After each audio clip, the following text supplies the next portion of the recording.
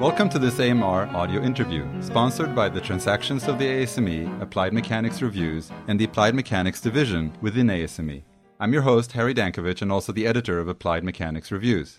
Applied Mechanics Reviews is an international review journal that serves as the premier venue for dissemination of material across all sub-disciplines of applied mechanics and engineering science, including fluid and solid mechanics, heat transfer, dynamics and vibration, and applications.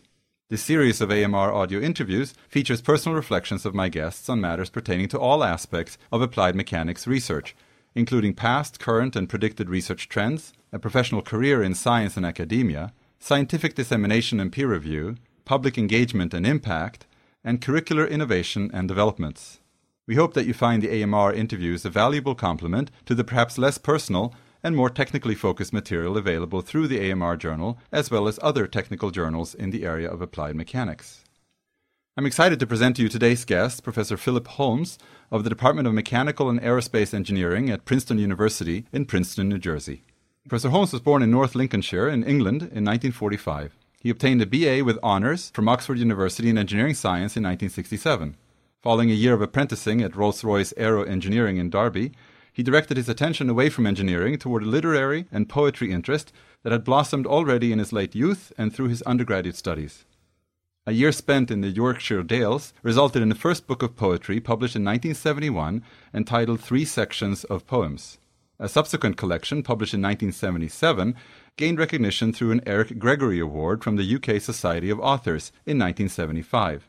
After further exploratory travel in 1969, Professor Holmes joined an engineering lab as a research assistant at the Institute of Sound and Vibration Research at Southampton University under the guidance of Professor Robert White, where he pursued experimental work on wave propagation and vibration characterization while initiating a lifelong study of nonlinear dynamics. After graduating in 1974 and following 3 years as a postdoctoral research fellow at Southampton, Professor Holmes eventually obtained an assistant professor position at Cornell University, where he stayed until 1994, when he joined Princeton with a joint appointment in Mechanical and Aerospace Engineering and the program in Applied and Computational Mathematics, a program he directed for 3 years between 1994 and 1997. Professor Holmes is most well known for his work in the analysis of nonlinear dynamical systems, with applications to fluid flows, celestial mechanics, pattern formation, insect locomotion, and human cognition.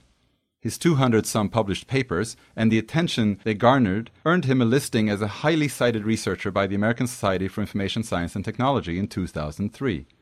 He's a co-author of textbooks and research monographs on knot theory, turbulence and coherent structure dynamics, solar system dynamics, and the now classic reference on nonlinear oscillations, dynamical systems, and bifurcations of vector fields with John Guggenheimer. In recognition of his contributions, Professor Holmes was elected member of the American Academy of Arts and Sciences in 1994, became a fellow of the American Physical Society in 2006 and of the Society for Industrial and Applied Mathematics in 2011, and is a recipient of the Lyapunov and the T.K. Kagi Awards, both from groups within the ASME. Professor Holmes has provided extensive service to the applied dynamics and nonlinear science communities through conference and symposium organization and editorial board membership. Since 2010, he is co-editor-in-chief of 4 book series in applied mathematics and is an associate editor of the SIAM Journal on Applied Dynamical Systems since 2001. Finally, in the interest of full disclosure, I'm happy to count myself among one of Professor Holmes's academic descendants, having joined his research effort while at Cornell in the early 1990s and spent the 1994-1995 academic year in Fine Hall on the Princeton campus following Professor Holmes's move. The interview you're about to hear was recorded in Princeton, New Jersey on November 6, 2012. Professor Holmes, Phil, welcome to this interview. It's a pleasure to sit down with you here, and I appreciate the time. Happy to start with the beginning. I did mention your literary interest, and I know that from an interview I read in Siam News some years ago, I guess it appeared in 2002, you mentioned that your father had quite a collection of poetry and literature at home. Is that right? Not so much poetry. Okay. He was a great reader, and certainly novels and histories and memoirs and so on. Right, yes. Well, both he and my mother encouraged What was his profession? reading. He was an auctioneer and estate agent. So he'd left school at 16, articled to an auctioneer and land valuer, and had wound up with his own small business. He was the son of a farmer. He was a sort of typical rural I'm not even entirely sure where North Lincolnshire is. Halfway up the right-hand side. So north of Cambridgeshire, south of Yorkshire. So what would be the nearest large city or town? Well, Lincoln, although Lincolnshire is... It's in some sense almost an invisible county. And in fact, the part that I grew up in is no longer called Lincolnshire. It's called South Humberside. But it was the only county, and I think still is the only county that doesn't have a university in it. It's a farming county. Yeah. It's not known for tourism. There are no spectacular hills or moors. It's lots of good farmland. Yeah, but your father was in the village area then, or it was a town? A small town, about 5,000 people, something like that. And your mother? Small market town. She came from York, one of 10 children, but after marrying my father, moved to Lincolnshire. Oxford is then some distance away? Yeah, Oxford is 100 miles south, 120, maybe 150 miles south. And when you went there, you went for an engineering science degree. So I went for an engineering science degree. Did you have preparatory material then? Well, you mentioned the apprenticeship at Rolls-Royce. In fact, it was a two-part affair, something called in England in those days a thick sandwich scheme. So the thick part of the sandwich, or the meat, I suppose, was the 3 years at university. And the two slices of bread were a year of apprenticeship at each end. Uh-huh. And the first year of apprenticeship, at least at Rolls-Royce, this was the Aero Engine Division in Derby, started the same for all apprentices, whether they were going to wind up working on the shop floor, in the foundry, whatever it was. Yeah. You went through basic sort of boot camp in learning machine tools. Yes. And then the ones on this university program went off to university, went back each summer for maybe a couple of months to work again at Rolls-Royce, and then came back for a final year. The education was at no cost? At that time, this was in the 1960s, I was at Oxford from 63 to 64 to 67. So I started at Rolls-Royce in 63, and the whole thing finished 5 years later, 68. Yes, my tuition and an allowance for food and board and lodging and so on was provided by the local authority. It all came out of taxpayer dollars. Rolls-Royce offered me, as part of their package, they gave a small grant of maybe £100 or something like that for each year of my university studies as well. So that was a little sort of bonus. Yes. I remember one incident. I was a bit of a smart ass, I guess, and I offended, maybe more than offended, the staff member who was in charge of the apprenticeship program, and he informed me that I would not be getting my £100 for the next year, but if I behaved myself, then I might eventually get. This was over the summer, or this was for the second year. I guess for my first year at university. But in the end, I got it in the second year, so he apparently... But I also read in this interview that you gave that you sort of, during that time at Oxford, at some point decided that engineering wasn't your thing, or was that really more in the second half? Right, I had grown up, interested in machines and building things with what we called in England Meccano, erector sets, right? This was before the days of Lego and so forth. I had an old car that I was trying to rebuild and so forth. And so I was interested in machines. But I didn't really know what engineering was. Once I got to university, I discovered that That it wasn't what you thought. Well, it was, the scientific parts of it were pretty interesting. But, I was interested in a lot of other things too.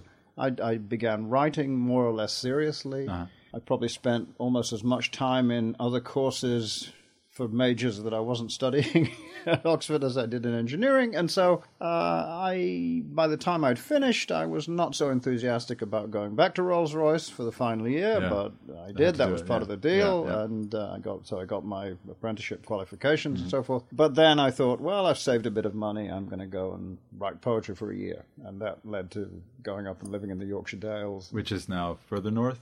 That was further north and in the Pennines, in the relatively large range of hills in the middle of England. Right. I confess to having watched religiously Emmerdale Farm, which I guess takes place in... that's probably up somewhere in the Yorkshire English Dales. TV series that started sometime in the 70s, I think.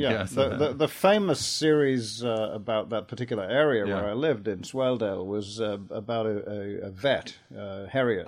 James yes. Novelist. I remember this now. Wrote a series of books about it. He was a vet. And that's right. I've read one of those books.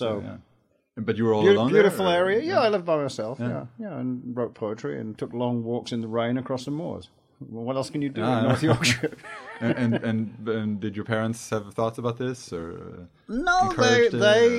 They didn't know. Yeah, I mean, they sort of helped out. They put me in touch with someone who could rent a place to me, and were there others who did this? I mean, did you have peers that had done similar? Yeah, so I mean, I had a number of fellow students, friends from Oxford. I had also decided, to travel, to do various non-standard kind of things. Yeah. So it was not colossally unusual. And in hindsight, perfectly fitting with where you sort of envisioned. Well, I had no regrets. I had a year. At the time, no, right? absolutely not. I had a year in which I'd read a lot of books. Right. I wrote some poetry that at least got published. Yeah.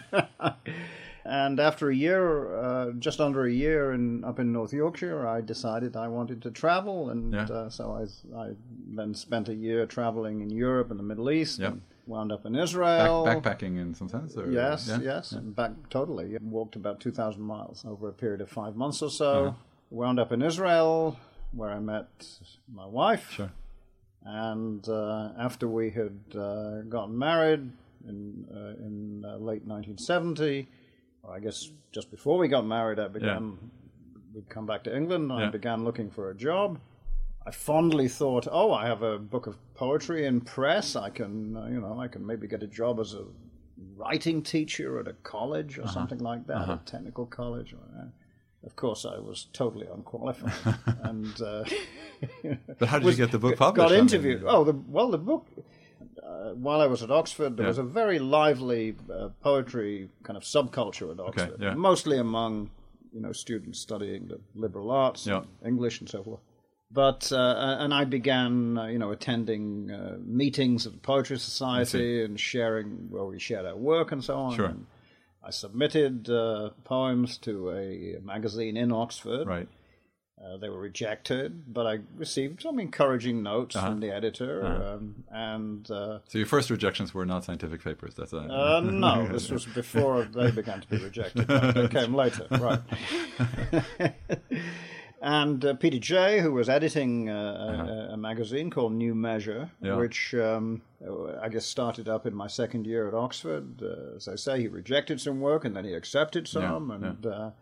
And he was actually using this magazine. It was kind of an interesting concept. He decided he would publish maybe 10 issues over a period of 3 or 4 years and use this to assemble a sort of group of writers that he was interested in publishing.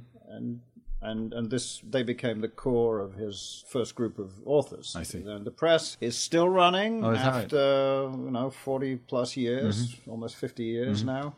It's survived. It's amazing. It's surviving on tiny little Arts Council grants. Right. And the award from the Society for Authors, did the press nominate you for this? Is that how that worked? I think he probably was involved in submitting it for this competition. Right, because that was given before the book appeared in print, right? That was for the second book. Right. Right. That was awarded for a manuscript that was actually part of the second book. I see. It wasn't the book then had other poems added to it subsequently. Right. So poet, yes, but English educator or writing instructor, no. And so I became a little more realistic and applied for a couple of jobs at university laboratories. I'd remembered in my last year at Rolls-Royce working for a couple of months in a sort of in a material science lab at the University of Nottingham that was doing contract work for Rolls-Royce. Yeah. And I'd enjoyed the sort of less formal atmosphere. I didn't have to punch a time clock, right? We had more independence. And so I thought, working in a lab would be kind of fun. And so one of these places I applied to was at Southampton. And I realized pretty soon how fortunate I was when I was offered a position there, because the guy who hired me, Bob White, was also a very unconventional kind of guy. He had left school at 16, gone to be an apprentice at the Royal Aircraft Establishment. One of his supervisors had noticed that he was a really smart kid and said, well, why don't you go to night school and get a technical college degree? And he did. But he didn't have a bachelor's degree. He had some kind of, I'm not exactly sure what kind of qualification it was. But again, he was recognized as being a really smart guy. And he was interested in vibration problems. Yeah. And somebody said, oh, you should go and talk to Brian Clarkson at the University of Southampton at the Institute of Sound and Vibration Research. And he went and talked to Clarkson. Clarkson took him on as a graduate student. So he got a PhD without having a bachelor's degree. Yeah. And I was his second student, I think. Second or third student. But when you joined as a student, or you joined originally as a sort of lab assistant? I was a lab assistant, basically. Yeah. What would be called a research assistant here in the US. And after a month or so, Bob came. I'd begun building little rigs in the lab, and we were running fast Fourier transforms on paper tapes in an old PDP-8 computer. And he came into the lab one day, and he said, this work you're doing, is beginning to find it interesting? And I said, yeah, it's, I'm really kind of enjoying this. Yeah. And he said, well, you can get a PhD doing this. If you're interested in that. I said, well, I guess so. Yeah. Can't hurt. He said, it's only £50 a year. We'll just take it out of your wages, which weren't very big, but £50 a year tuition for a PhD, that was pretty good. So I wound up getting a PhD, and so most of the work I did for my PhD was sort of fairly conventional, the mathematical modeling at least. I mean, it was primarily an experimental thesis to develop techniques for characterizing vibration transmission through structures where energy was traveling in dispersive waves. Okay. So you couldn't make a simple sort of time of flight estimate to determine a likely transmission path.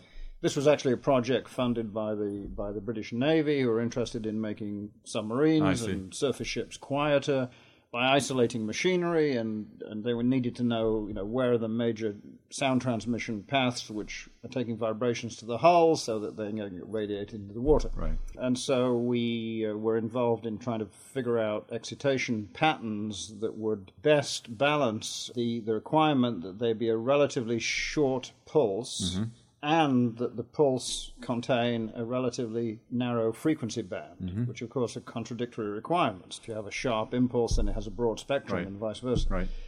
But by taking a sequence of small pieces of a pure sine wave, modulated basically by a square wave of increasing frequency, we were able to produce a nice deterministic excitation that could be parameterized very easily, that had a broad but low spectrum with a very sharp peak in the middle, and also more or less decaying triangular wave for a correlation function, so it satisfied both requirements to some degree. This work was primarily experimental, and it was the mathematical modeling, such as there was entirely linear. It was to do with the dispersive waves, frequency response functions, transfer functions, Fourier analysis, Fourier transforms, Laplace transforms, beautiful linear theory. Right. Very nice. I believe I've seen graphs from your thesis at some point. You may have shown me of spectra and stuff coming out. So, Beautiful stuff. I teach it to graduate students. Still, this is great stuff. Yeah.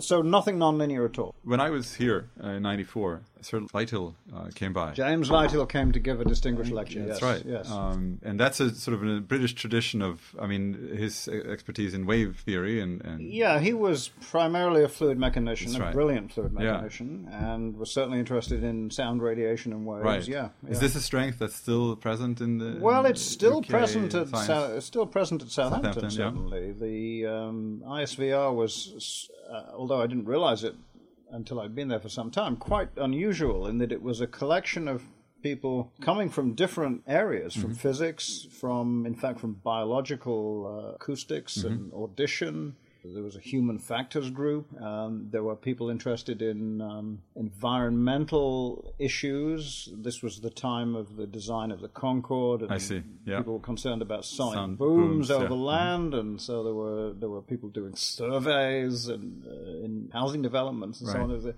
was kind of an integrated program, quite unusual. Lighthill came, I'm almost certain, during my time as a grad student or as a postdoc, maybe a couple of times to give lectures at Southampton. When he came to Princeton in 1994, he was emeritus, and he actually gave a wonderful lecture about hurricanes. You're listening to an Applied Mechanics Reviews audio interview from November 6, 2012, with Professor Philip Holmes of the Department of Mechanical and Aerospace Engineering at Princeton University. I'm your host, Harry Dankovich. In the the final year, I guess, when I was writing my thesis, 1970, late 73 maybe, I noticed on a bulletin board in ISVR a little announcement that there would be a series of lectures given in the mathematics department on catastrophe theory by David Shillingworth, a lecturer in mathematics. And I thought, oh, okay, well, this sounds interesting, what catastrophe theory. Yes. So I found my way across to the math department. Yes. I'd never been in the math department after being at Southampton for 3 years. This was a different world. It was on the other side of the road. It was engineering was on this side. You had to at least cross the road. Mathematics was on that side, and you didn't really talk to those guys. Is that right? But this was in the math department. It was in the math department, and David had just finished a postdoctoral fellowship at Warwick, which had a very strong group in dynamical systems around Christopher Zeeman, who had actually founded the Mathematics Institute at Warwick. And so I find myself sitting in this in this lecture, hearing about K-jets and differentiable manifolds, and I'm totally at sea, and I begin asking the guy sitting next to me question. So the guy sitting next to me turns out to be David Rand, who had just completed a PhD in algebraic topology, was trying to learn something about dynamical systems and bifurcations, and was interested in learning more about applied math. And so we began talking after the lectures and decided that the best way for me to learn about dynamical systems and bifurcations and catastrophes, and the best way for David to learn something about applications was for us to try to write a paper together. Do something, yes. So we found a preprint called The Cusp Catastrophe and the Brain by Christopher Zeeman. And it was essentially an analysis of Duffing's equation, a classic staple which I had heard of in nonlinear oscillations. I see. And we read this preprint, and there was an interesting mistake in it, a mathematical mistake. It's an opportunity. An opportunity, yes. So the application it was really to do with this oscillator jumping between two states. If you know the frequency response curve of the stiffening Duffing's equation, instead of having a vertical resonance peak, so there's a unique solution for each frequency of the forcing, there is a region in which for the nonlinear system, in which the peak bends over. There are now two stable solutions and unstable separated by an unstable solution. And the application was, I think, a rather thin sort of neuroscientifically, at least from my present perspective, in that, you could jump between two opinions or two beliefs I see. Back and forth, and there was hysteresis, and so, it had some so anyway, we were more interested in the mathematics, and so we wrote some notes about how to fix the mistakes, and we wrote to Professor Zeeman, and he very graciously and quite rapidly responded, saying, yes, indeed, there's a mistake, and what you're doing is very interesting, and I encourage you to complete a paper. And we did this, and we submitted it to the Journal of Sound and Vibration. Just the two of you, right? Yes, Rand and Holmes. And the editor, Philip Doak, a wonderful acoustician who ran the journal for many, many years, sent it to, because we referenced Zeeman's, and he sent it to Zeeman as one of the reviewers, and Zeeman wrote an extremely long and interesting review, which led to our improving the paper. Positive revisions, good, And so that was, in some sense, my first nonlinear paper. So at that point, I got a research fellowship. This is after graduating. I guess on a grant that Brian Clarkson, who was the director of the Institute of Sound and Vibration Research, had. And he was also a wonderful advisor, as Bob White had been. Brian said, well, you can really do whatever you want. It would be nice if you do something that's related to system identification, but you can basically follow your nose. And so I took system identification to mean, well, I can start to try to learn and apply the tools of nonlinear dynamics. So I started reading Smale's papers. I got in touch with Jerry Marsden. First corresponded with him in 1975, and then we met when he came to Southampton to a conference that was actually co-organized by David Rand in 1976. At the same time, I met John Guckenheimer, who also came, and Nancy Coppell, and Ken Cook was there were four American mathematicians. Ken Cook, who worked on differential delay equations, came. So it was a great sort of introduction to dynamical systems, which, aside from Zeeman and a few other people at Warwick, one or two people scattered around elsewhere, there was very little work in dynamical systems and not much interest in applications. In the UK, you mean? In the UK at that point. There had been work, important work in nonlinear oscillations in England by Mary Cartwright, and she came to Southampton, in fact. But this is in the 30s, 40s? Well, that work was in the 40s and 50s. Right. She came to Southampton actually in 72, but that was before I had met Chillingworth, and there was a wonderful conference that I completely missed because I hadn't crossed the road to the Matterport. Sure, that's right, yeah. I mean, one of the things that I think was mentioned, we did a special issue on in honor of your 60th birthday some number of years ago, and we had 3 essays written in the beginning of the issue on the book that you wrote later with John Guggenheimer. And one of the things that was brought out by at least one of the authors was that your work in some sense was able to bring some of the Russian literature into both the engineering and math communities in the US. So I don't remember. Do you agree? Yes. Well, I think I was certainly not the first or the only person to realize that the Russians had done an enormous amount. Dynamical systems, having started with Poincaré and grown out of celestial mechanics, grown out of applications, it really moved into pure mathematics departments. And in the US certainly, and in Britain too, it was not really connected much at all with applications. Mary Cartwright's work was really an exception. She wrote a very, very important paper, a very short paper, about the forced van der Pol equation with John Littlewood, a number theorist, Littlewood and Hardy. That's right. Much better known. And that was picked up by Norman Levinson at MIT, who wrote a paper that's maybe 3 times longer and simplified the problem.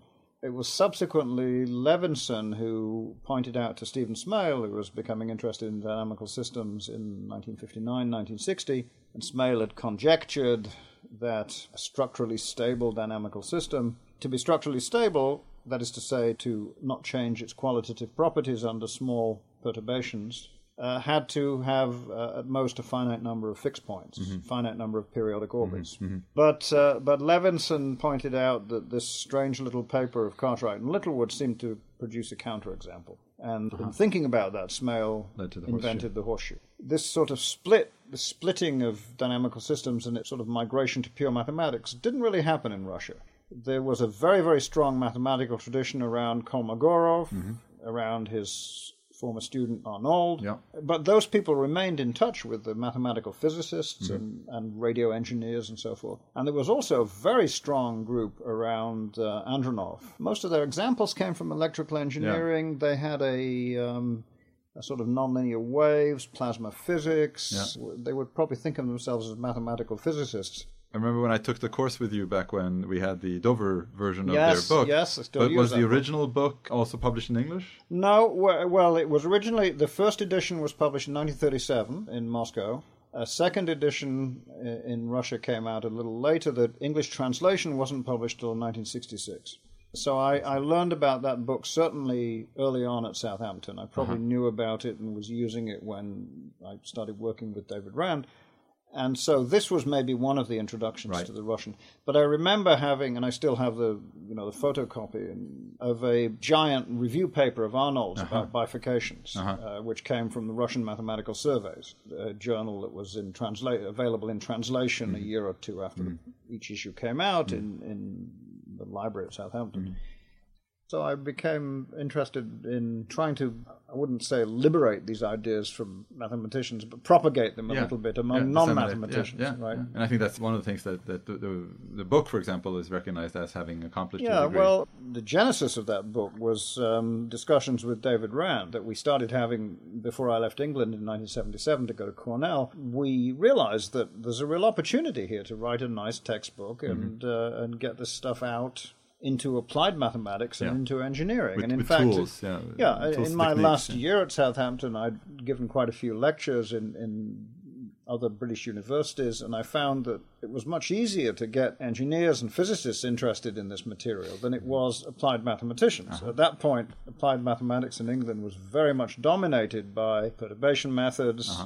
Most of it was somehow closely aligned with fluid mechanics. The national headquarters was the Department of Applied Mathematics and Theoretical Physics at Cambridge. dominated by G.K. Batchelor, by the memory of G.I. Taylor, wonderful, wonderful people, but not much interest in qualitative methods, in geometric methods, in, let's say, modern mathematics. Yeah. David and I felt we could do something useful here. And we began teaching a course, he at Warwick, me at Cornell, and writing notes, and we each drafted a chapter, and we exchanged our chapters, and it was clear that these were two extremely different chapters from extremely different viewpoints. David had, after all, got a PhD in algebraic topology. Yes. And so we argued and argued for a while, and not too much got done. And then in 1981, I had a visiting appointment at Berkeley to work with Jerry Marsden. Right. David came to work with John Guckenheimer at Santa Cruz. And I remember we had three of us, David and John and I, met for lunch on the Berkeley campus one beautiful spring day, and sat outside eating our sandwiches, and finally John said to us, "Are you guys going to write this book or not? Because if you don't, then I will." And so we said, "Oh, John, why don't you join us, and the three of us will do it." And for about a month, that was the working plan. And then David said, "I've got better things to do. You guys do it." So, maintained the friendship and backed out of the conflict. Yes, we remained these things friends, can be difficult. No, there was no, we don't. Yeah, it was fine. You're listening to an Applied Mechanics Reviews audio interview from November 6, 2012, with Professor Philip Holmes of the Department of Mechanical and Aerospace Engineering at Princeton University. I'm your host, Harry Dankovich. Going back a little bit to the poetry writing, and since I'm not written poetry myself, but I'm wondering to what degree writing poetry is inspiration and to what degree it's sort of perspiration. I mean, how much technique versus big insights, and then how that translates into what you and I do. For me, it's 95% perspiration, 5% inspiration. But when the inspiration comes, do you recognize it? No, not very clearly. I write something down, and it's usually a bit of a mess. It needs a lot of work to get it into shape. Okay. A lot of stuff doesn't get used, and what does get used goes through many, many versions. I've published 4 books at this point, and the last book was published in 2002. The earliest poem in that book was probably written in 1983, 1984, something like that. It takes a long, long time. The structure of a poem is not then similar to a mathematical construct where there's sort of a beginning and end necessarily, or there could be such where you would sort of see where you're going. When it's done, finished, there should be a beginning and an end, definitely. Okay. When it's under construction, it's not so clear, at least the way I write poetry. What starts out as what might be a verse, which I might think of as opening the poem, often finds itself somewhere else altogether in the poem and may be broken into pieces and distributed. But we don't do math this way, or maybe some people do, where we just sort of come up with things and put them down and then eventually see how they fit together. Well, it tends to be a little more from one point going to the next point, so to speak. Right. There's usually, if you're doing mathematics, and particularly if you're trying to extend a result, there's so much structure there already that you have to work within that structure. And it may be fairly clear, you're modeling a result on something that's been done before. You're trying to extend it to a more awkward case with some extra terms and surface tension, as well as gravitational forces. And so you're constrained. In writing a poem, unless you're adding to a sequence, you're starting ab initio. You're starting from scratch. Various images, which will show up in the poem, I suppose, as metaphors, suggest themselves. And I might just make notes all over. I do this by hand. I can't do it on a computer. I want to be able to write in different directions, in different colors all over the paper. And then it gradually gets sort of pulled into shape. But is this also why it's difficult to sort of know when it's finished? Well, I forget who said it, but poems are not finished. They're never finished. Just abandoned. Comes a point when you just have to move on. And I would say that I think there is quite a strong parallel, for me at any rate, between the way I'm assembling poems out of fragments and the way I build mathematical models Okay. out of fragments and suggestions, Yeah. and one has rather vague ideas about how something might be used. But in math, and maybe this is where I was going a little bit. I count myself as lucky as having had a couple of experiences that amounted to at one moment in not knowing the answer to something, and then at the next moment having realized something, Yeah. having seen something. Yeah. Whether it's a picture that pops up and all of a sudden it just sort of works. Yeah. Maybe it's not 1 second to the next, but it's nevertheless over the course of a few days or so I can sort of see where I was ignorant and now where I have gained a lot of understanding. I find it hard to recall any times when it was really clear that I had the idea. I don't think I've ever had an experience like Poincaré's famous instant before he gets on the omnibus. He's going off to inspect a mine in Caen, I think, in northern France. And he suddenly realizes some wonderful relationship to do with theta functions, with special functions. And he pauses for a moment and then realizes, well, I can write it all down later. Yeah. And he goes and sits down on the omnibus and off they go. Yeah. And he writes it down later. Yeah. I don't think I've ever had an experience as clear-cut as that. It's more that the scene, the paper, the paragraph, the section of the paper emerges slowly from a fog. And it just becomes a little bit clearer day by day. Are you surprised by that process? I mean, do you think that no. do you understand the process? I'm usually working on it quite hard and Yeah. trying to write it down. Yeah. And until I write it down, or until I speak about it several times Right. in public and have to answer questions about it and realize that I can't, Yeah. I don't really understand it clearly for a long time. I mean, I think there are papers I've written which I don't really understand very clearly Still. now. Yeah. Going back to them is sort of sometimes refreshing and pleasant, and sometimes a little disturbing. One thing can be said, not only of your research activities, which are very varied, but maybe to some degree of some of your papers, is that you're willing to take some risks, which not everybody would be. What is the source of this? Right, I remember another of my former students, Andrew Seri, who's now at Berkeley, remarked that I don't stay focused for very long. Something like that, he said. I realized he was right. Well, I do stay focused for a while. Looking back, I guess there are 4 or 5 major interests. I mean, there was the work that I got into as a graduate student. Of course, I was really pointed towards it by Bob White. We had this research project, and it was acoustics and vibration transmission. And then I got quite interested in nonlinear vibrations, nonlinear oscillations. That led me into classical mechanics, which I'd not really paid much attention to seriously before, to related problems in nonlinear elasticity and solid mechanics. But there's this period of solid mechanics and vibrations, and then I got connected with colleagues in mechanical and aerospace at Cornell, Right.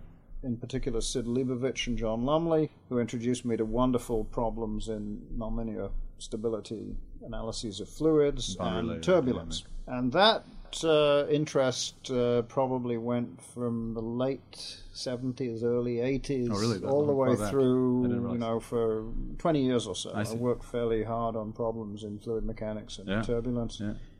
Wrote this book with Gal Bocuse, a wonderful former student, and John Lumley. So there was this period of solid mechanics, fluid mechanics, which I think of as somehow the heart of applied mechanics. Sure, yeah. Right? Traditional. And then I began, partly by... Actually, most of what I've done, I think, has sort of come to me by chance. The whole thing of me winding up at Southampton because I couldn't get a job in Lewisham Technical College teaching English to foreign students or something. Yes. It was a complete chance, that yeah. Bob White would Sure. pay attention to me and realize that I at least might be worth taking under his wing. It's all a matter of being alert to what's going on around you, and you'll get into interesting things. You get into interesting discussions. Yeah. My first paper in mathematical biology and mathematical neuroscience came out of waiting in line at the copying machine in the math department at Cornell in 1980. A woman in front of me is copying something that looks kind of interesting. I ask her, what's this? This funny sort of scratchy looking picture. She says, oh, these are records of voltages from a bursting neuron in a spinal cord of a lamprey. I said, oh, really? Kind of fish. Tell me about it. What are you doing here in the math department? Turned out she was married to a mathematician. She didn't have a position at that point at Cornell. She'd just come back from a postdoc in Sweden with Sten Grillner, who's one of the leaders in central pattern generator studies. So we started talking about these irregular bursts. They weren't quite periodic. She was trying to understand how the period-to-period frequency was varying, and she was basically trying to do this by a kind of version of a Poincaré map. And so I said, oh, well, I've been talking with another Rand, Richard Rand, a colleague in theoretical applied mechanics who was interested in oscillations and limit cycle oscillators, and we'd been doing some reading about rhythms, circadian rhythms, and other kinds of rhythms. And so I said, oh, well, I know a little bit about nonlinear oscillators, and so let's talk. And this led to a paper that appeared in the Journal of Mathematical Biology in 82, I think. And so I began to be interested in biology. This was in the middle of my solid mechanics phase, I guess, before I got really hooked up to Lumley, at any rate. 20 years or so of solid and fluid mechanics, and then I began to be more and more involved in biology, and there was a brief detour in the 90s that came from having a couple of postdocs who were interested in nonlinear optics and lasers. We had a couple of postdoctoral fellowships with industry supported by NSF with people at Bell Labs, both at Murray Hill and at Holmdel, the two big Bell Labs locations. All of that wonderful basic science has now disappeared, at least from Bell Labs. Yeah. And so we did some work on optical trapping, for example, and other laser problems. Yeah. And then I became more and more involved in neuroscience. Again, mainly as a result of meeting a neighbor in Princeton. Yeah. This was Jonathan Cohen. And that led to working with Jonathan now for, I guess we're 13 years now we've been working together on problems in decision-making, cognitive control. Yeah. And in the middle there, several PhD students around the time when I was a student who worked on very pure math-type problems. Yes. So, yes, I've had students in math departments, in physics departments. Do you think there was something unique about the Cornell structure at the time with the TAM field and, of course, department and the applied math program, and maybe what you have here at Princeton that allowed someone like yourself to have those kinds of interactions that maybe wouldn't be present otherwise? Well, certainly it was a wonderful place for me to grow up academically at Cornell with TNAM, which was on the sort of theoretical fringes of engineering and cooperated pretty closely with mathematics in teaching basic math to engineering students, and I found the math department was quite welcoming. Eventually I had an appointment there as well as in TNAM. All of those departments were fairly welcoming to outsiders and inclusive. I advised a couple of PhD theses in the math department at Cornell. I had probably equal numbers of students in TNAM, of whom, of course, you were one, and in applied math.